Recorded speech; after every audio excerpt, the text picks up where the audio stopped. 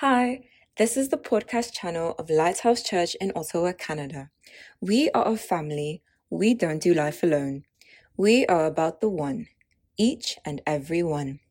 Thank you so much for tuning in today. Our hope and prayer is always for life change. Here is today's message. Be blessed as you listen. So today we'll continue in the epistles. The topic that, if you want to give it a topic, is blessed assurance. Blessed assurance. You know, like the hymn, Blessed Assurance, Jesus is mine. You get the gist.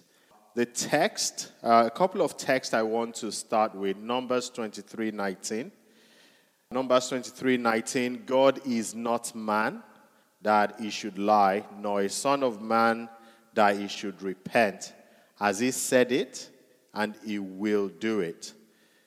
Or has he spoken, and will he not make it good and fulfill it? And the second text, following the theme that we've been reading, Romans, but just going back a bit, Romans 8:38 and 39, I'm reading from Amplified.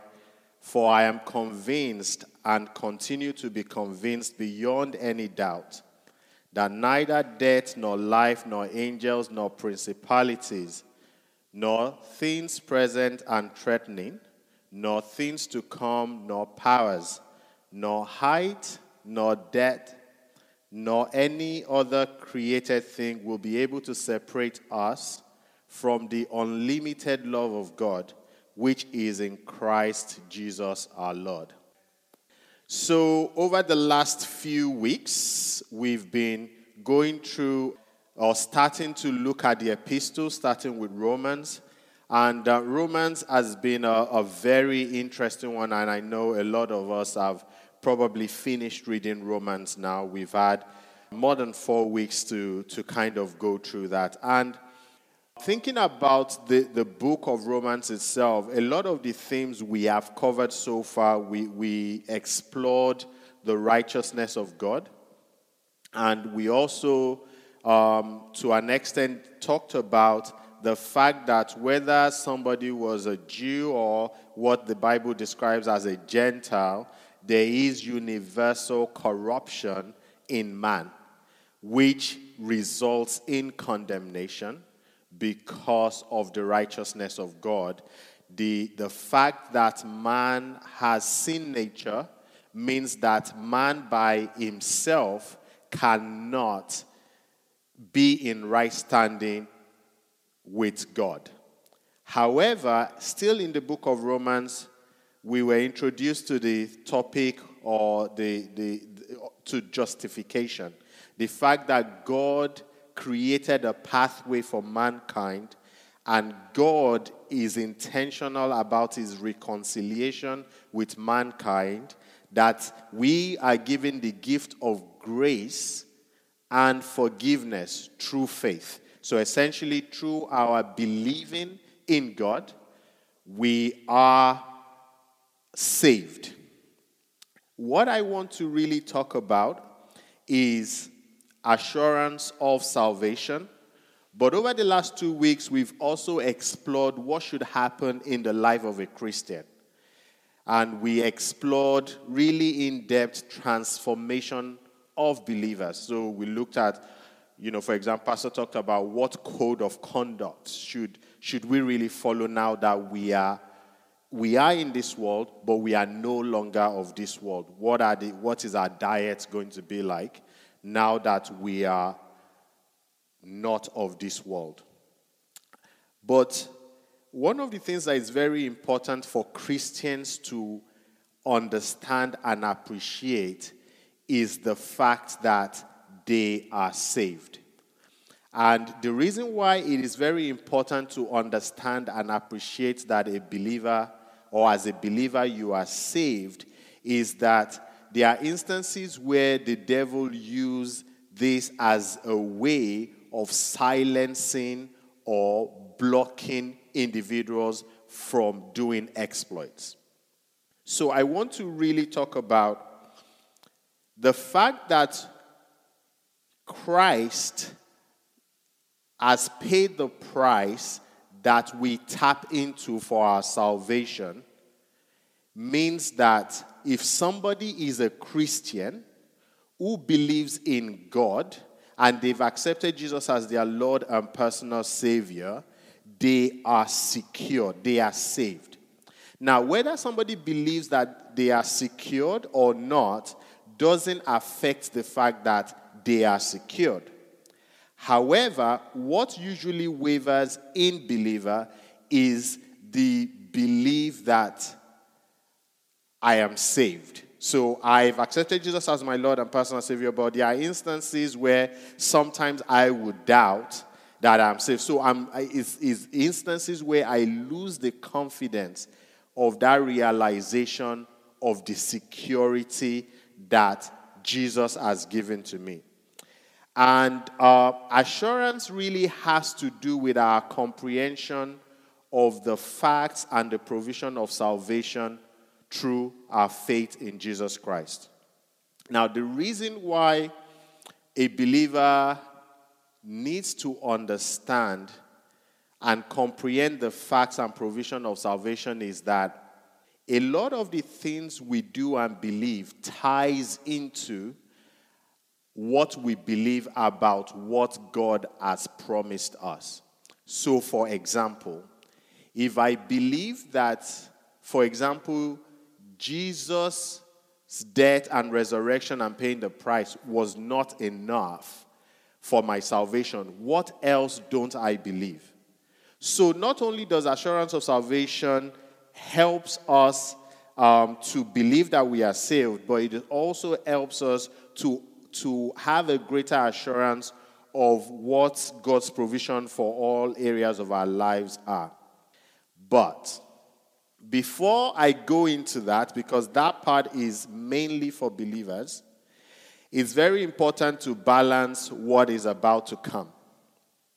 Because once you start talking about security or assurance of salvation, you hear themes and topics like you can save yourself through hard work or being good. You can also hear things like there are people who think they are saved but aren't. You can also hear statements like, if you are saved, it doesn't matter how you live. And I want to quickly address those points before we go into really the meat of this sermon. And I want to address that by reading the text, Matthew 7, verse 21. Matthew 7, verse 21, which says, not everyone who says to me, Lord, Lord, will enter the kingdom of God, but only he who does the will of my Father who is in heaven. And 22 says, many will say to me on that day, when I judge them, I'm reading again from Amplified, Lord, Lord, have we not prophesied in your name, and driven out demons in your name, and done many miracles in your name? And then, so this is Jesus speaking here, I will declare to them publicly, I never knew you, depart from me. You are banished from my presence, you who act wickedly, disregarding my commands. So I want to use this text to really talk about the 3 points I mentioned earlier. So people that say that you can save yourself through hard work or being good, or a group of or line of thought that says that there are people who think they are saved but aren't, or if you're saved, it doesn't matter how you live. So the first thing about this text is, this text is, in a way, a very tragic text, because you have a group of people on that day that are saying, Lord, Lord, we did all of these things. And the scripture actually talks about many will say. So it's not a small group of people. But in that group of people, we are also looking at people who potentially have been in church, people that are serving, because some of the activities they've described here are things that believers do. And Jesus said, many will say to me on that day. But what is important for us to look at in this text is Jesus said, I never knew you. And what that is saying when I read this is, I never knew you is different from there was no time that we were in a relationship. So I never knew you is, when there's never, it's like there was no time we were in a relationship. So even though these people are saying, Lord, Lord, Jesus is saying, I never knew you. So what that is saying to us is it is possible that there are people who think they are saved, but they are not saved. Because salvation is not going to church. Salvation is not being in a connect group. Salvation is not having a platform to preach. Salvation is not being an ordained minister. It is definitely not being born into a Christian family. In Romans 10:9-7, it says, if you acknowledge and confess with your mouth that Jesus is Lord, recognizing his power, authority, and majesty as God, and believe in your heart that God has raised him from the dead, you will be saved. And verse 10 of Romans 10 says, for with the heart a person believes in Christ as Savior, resulting in his justification, that is, being made righteous, being freed of the guilt of sin, and made accepted to God. Now, the reason why Matthew 7 is tragic is that there are people who do church, but perhaps have never at any point in time accepted Jesus as their Lord and personal Savior, and they've just been going with the flow. So that's a group of people, and that is tragic because these people may end up becoming, they will serve in church, like people that see you serving, doing all of the things of church, they are not God to say, oh, that brother is saved, that sister is saved. They see what you're doing, and there's a level of assumption when people serve that may make people inclined that, oh, this person is saved. But it doesn't necessarily mean that everybody that says, Lord, Lord, is saved. Now, another thing I want to bring up, out in the Matthew 7 is that Jesus didn't say that those individuals did what they said they did. Let me explain what I mean. The people that said, Lord, Lord, in this text are the same people that said, we did this in your name, we did this in your name, we did this in your name. Jesus didn't say, oh, many will say to me, or many will do this in my name. So it is possible that the people that say, Lord, Lord, may not be necessarily saying the truth, because Jesus later said, you who act wickedly, or in another version says, you who are workers of wickedness or lawless people. So there is no evidence to say that all of their testimony is the truth. So many will say to me on that day, Lord, Lord, have we not prophesied? So again, just making the point that Matthew 7 is emphasizing the point that not everybody who is doing church is saved. Only the person that puts their trust in Jesus Christ as their Lord and personal Savior is saved. The second point from Matthew 7, when you really think about it, is as a believer, and this is a core of the message today, is really when you read that text and you put believers in the context of this verse, the expectation we would have of believers to say is, Lord, Lord, we put our trust and faith in you. So the response we are getting is a shock to us. When somebody goes, Lord, Lord, I did this, I did that, I did this, already that person is communicating self-righteousness. Because what they are, so the guys, many that Jesus is talking to here, the first utterance they had was about self. And that talks about the next group of people in this line of thought, which is you can save yourself through hard work. You can't save yourself through hard work. But again, going back to the Matthew 7 text, if those individuals were believers, their line of thought will be, we put our trust in Jesus. And that is what we are holding on to as our reason and assurance for salvation. But these guys in Matthew 7 didn't do that. They said, oh, we did X, we did Y, and we are so good. Why are we being condemned? So that is a valid point, that there are individuals, one, who think they are saved but they aren't, and there are individuals who believe that doing good is an evidence of being saved. It is, but it is not the criteria to be saved. The way I think about it is service outside of the scope of salvation is voluntary charity work at best. You know, in some cases it might be disruptive because the individuals are not led by the Holy Spirit. In Acts 13:38, when Paul was preaching the gospel, he said, let it be clearly known by you, brothers, that through him, that's Jesus, forgiveness of sins is being proclaimed to you. And through him, everyone who believes, who acknowledges Jesus as Lord and Savior and follows him, is justified and declared free of guilt. I guess the last group I wanted to quickly talk about is people that believe that if you are saved, it doesn't matter how you live. The scripture is very clear around this. It talks about sin shall not have dominion over you. So guys, I want you to think about it like this. If you are saved, you can say it doesn't matter how you live, because how you live is not what makes you saved. But how you live is an evidence that you are actually saved. Let me explain what I mean.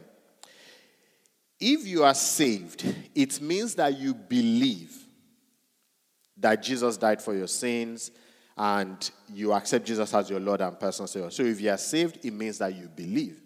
If you believe, your actions will show it. So if when you hear messages around assurance of salvation or things like that, the first thing that comes to your mind is, oh, I'm saved, it doesn't matter how I live, then I can do whatever I want, then you should really test that spirit to really see whether you are saved. And I want to give you a bit of a wild analogy to think about that. And this is linking to, if you're saved, it means you believe. And if you believe, your actions will show it. So let's say, for example, you heard some news that there was an individual that is a convicted thief.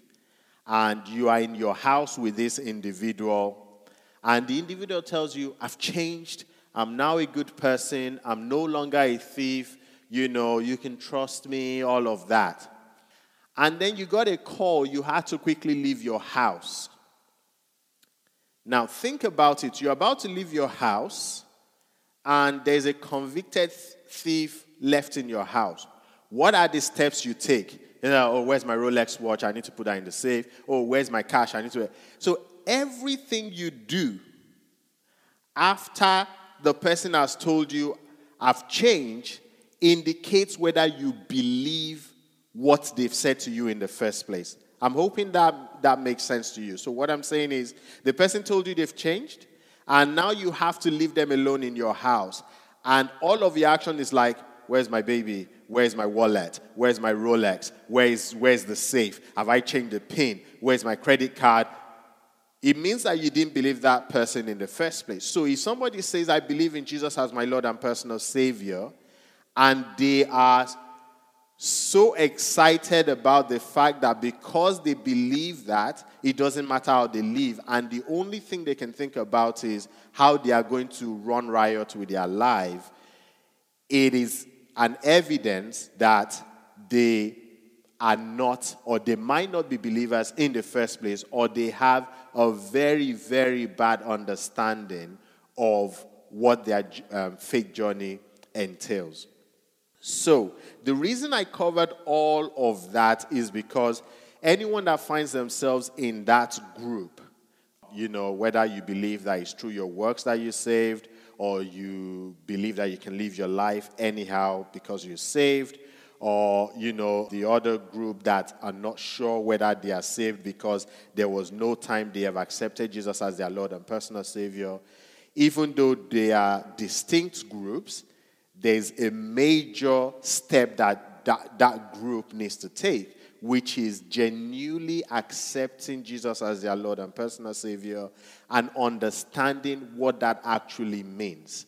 And, the sermon we've listened to, over the last 2 weeks, demonstrate what that means in practical terms when I say that I am a believer, I am a Christian. Now, but for a lot more of us that are believers, we actually go through something that it is not a desire of God. What I mean by that is God did not give us the gift of salvation for us to wonder whether we are saved. I want to repeat that. God did not give us the gift of salvation for us to wonder most of the time whether we are saved. Now, put myself in that category. For a lot of us who are believers, we don't doubt that we are sinful. So from time to time, we make mistakes, we confess our sins, and we ask God to forgive us. And we also don't doubt that Christ has the power to save. We don't doubt the resurrection of Christ. Essentially, the objective facts of Christianity we believe are true, and that's what makes us believers. However, the problem is that from time to time, we wonder whether we are saved by those facts or not. So, for example, we have a group of us that say, maybe no one can ever be sure whether they are saved. Romans 10:13, for everyone who calls on the name of the Lord will be saved. Romans 8:16, the Spirit himself testifies and confirms together with our spirit that we are believers and children of God. And in that group as well, I might know that I've asked Christ to be my Savior, but sometimes I'm unsure if I'm saved. Sometimes I might doubt my sincerity, I might doubt my faith. And sometimes I might even doubt the truth of the scriptures. And, I think about my failures as a Christian, and then I wonder whether I was ever saved at all. But the scripture tells us that once you believe, nothing can separate you from Christ. But experientially, sometimes we are not so confident. But like I mentioned before, God wants us to have assurance of salvation. The devil tries every way possible to silence believers and make them doubt because sometimes it hinders our exploits. So how do I confidently go out into the world and preach the gospel when I don't know if I'm saved? How do I go out into the world and say I want to maybe pray for the sick, pray for people that are confused, if I am not sure of my salvation? And this is a lie of the devil, and it's usually in two fronts. So the first front is it makes you believe that you're good. Like I've been praying, I've been fasting, I've been doing all of the things that I'm supposed to do. I'm supposed to do in quotes, so I'm good. And then I suddenly say I'm good, not because of Jesus. I've now suddenly said I'm good because of what I'm doing. And the problem that happens is that is almost a lie of the devil that makes you secure in your works rather than in the work that Jesus has done. And immediately after that lie of the devil, the next one comes in, because usually we then do something that is opposite of all of the things we've been saying is good. And then the lie of the devil comes to say, why would God take you back? You've been so good and now you've messed up. It's two-pronged attack where it kind of works on our ego to make us feel like we are good and that's why we are saved. And then suddenly because of sin nature, we do something that we're not supposed to do, and we fall down flat on our face, and then he's there again lying to us to say God will not take us back. And these two lies of the devil makes us focus on us rather than the finished work of Christ. And one of the things I really want to emphasize to believers, to Christians, is that this is a lie of the devil. Don't let the devil silence you. Don't let the devil use this lie to make you feel like you are not saved. Because sometimes when you feel like that, it hinders the spirit by which you serve, the spirit by which you preach the gospel. And this is really what the devil is trying to do. But what God has given us a gift. The gift is not because of how perfect we were.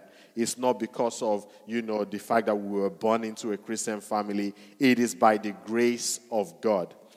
I want to quickly go just briefly on the reasons why people can lack assurance. Sometimes it might be a misunderstanding of how we interpret the scriptures. Sometimes we look at the results we get in our lives. When pastor talk about SOS, I am struggling in my spiritual life. That you are struggling in your spiritual life does not necessarily mean that you are not saved. It means that you are struggling in your spiritual life.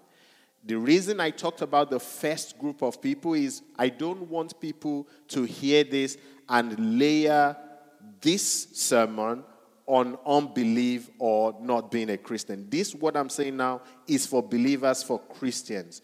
Christians can struggle in their spiritual life, but it does not mean that they are not saved.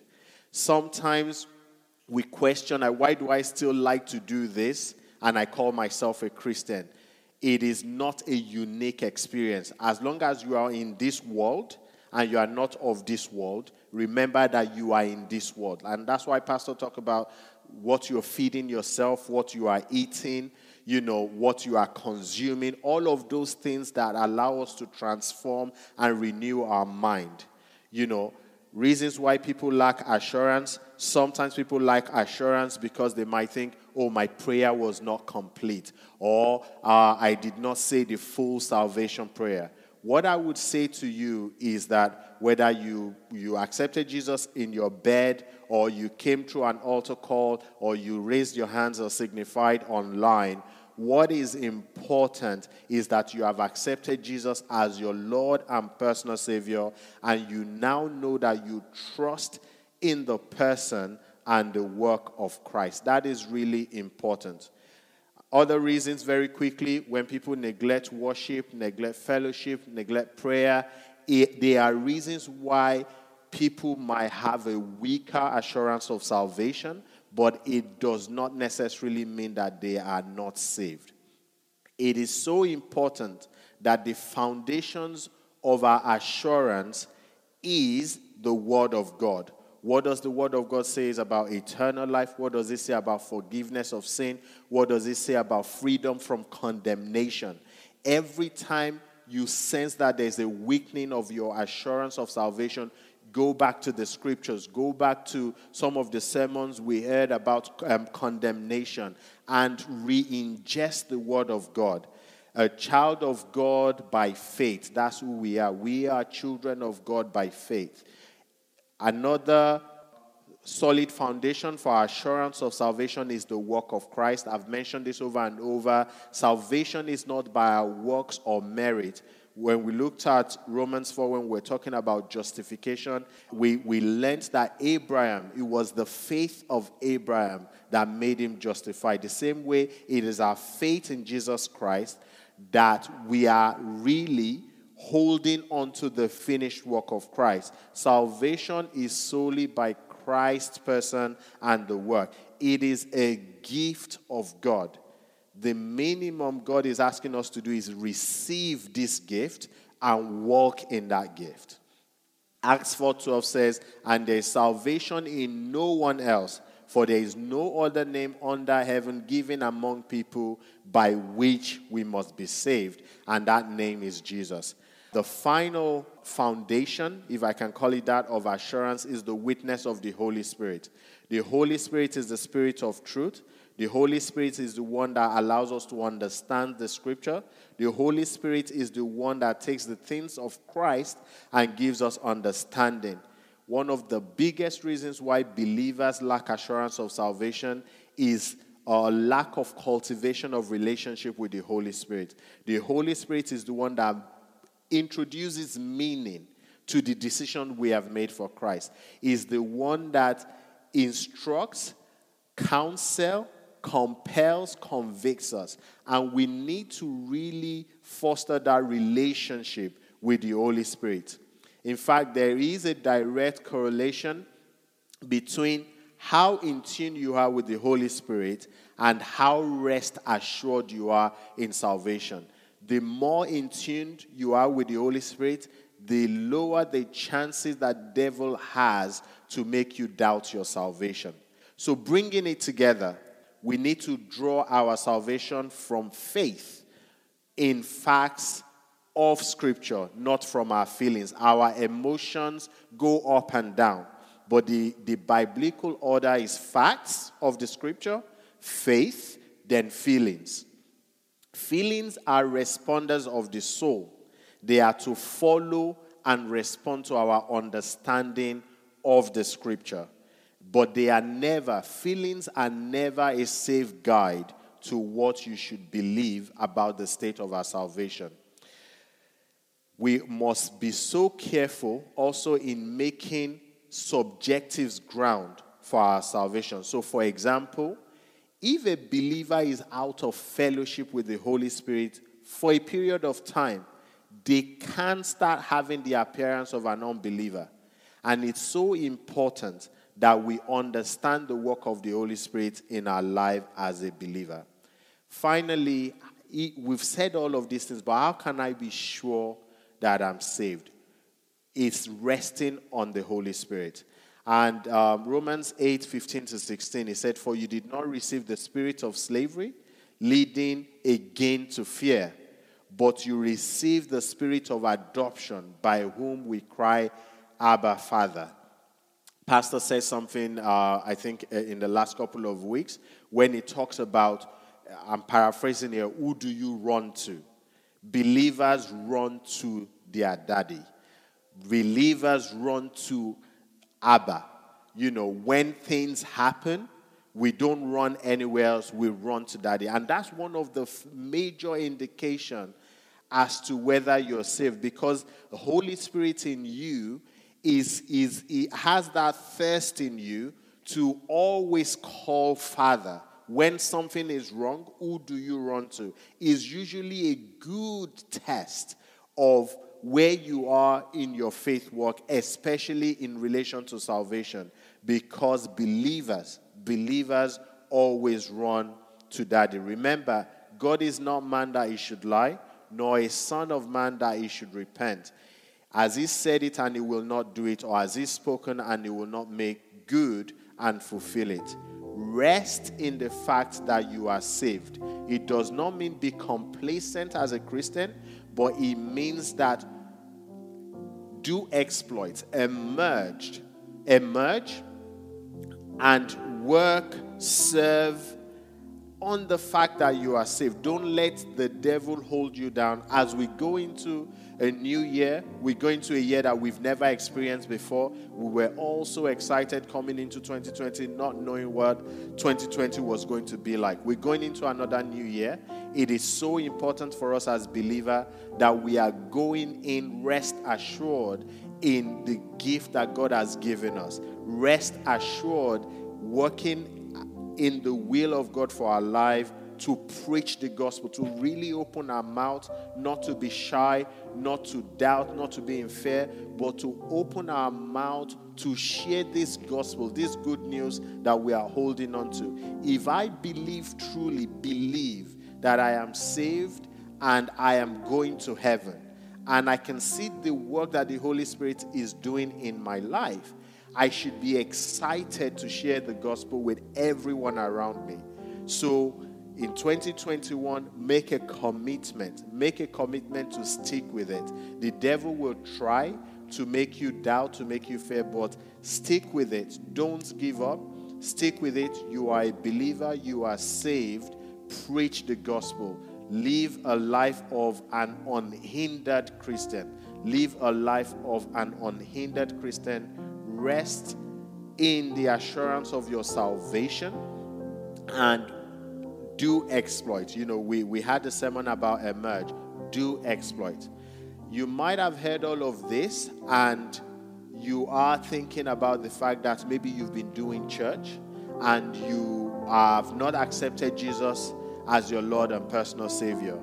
There is no better time to do it. Do it now. Don't delay. No matter how nice or good you are, it does not make you accepted by God. What makes you accepted by God is to accept Jesus as your Lord and personal Savior. It is just so really in my heart to encourage everyone as we go into the new year. Do exploits. There are so many destinies, so many lives attached to the fact that you are a believer, attached to the fact that you are a Christian. Take advantage of that. Take advantage of that. This is not a time to be thinking about whether you're saved or not, or whether because you are feeling low and you think that, you've done some bad things. Like I mentioned to you, while sin remains in a Christian, sin does not dominate a Christian. It does not reign and rule in our lives. We confess our sins, we get back up, and we preach the gospel. We share the testimony of what Christ is doing in our lives. So we overcome by the blood of the Lamb and the word of our testimony. That word of our testimony is what Jesus has done in our lives. Thanks again for listening. To hear more messages like this one, make sure you subscribe to our podcast channel. If you want to be a blessing to others, share the message. To stay connected, download our app and follow us on Instagram at Lighthouse Church Ottawa. We love you.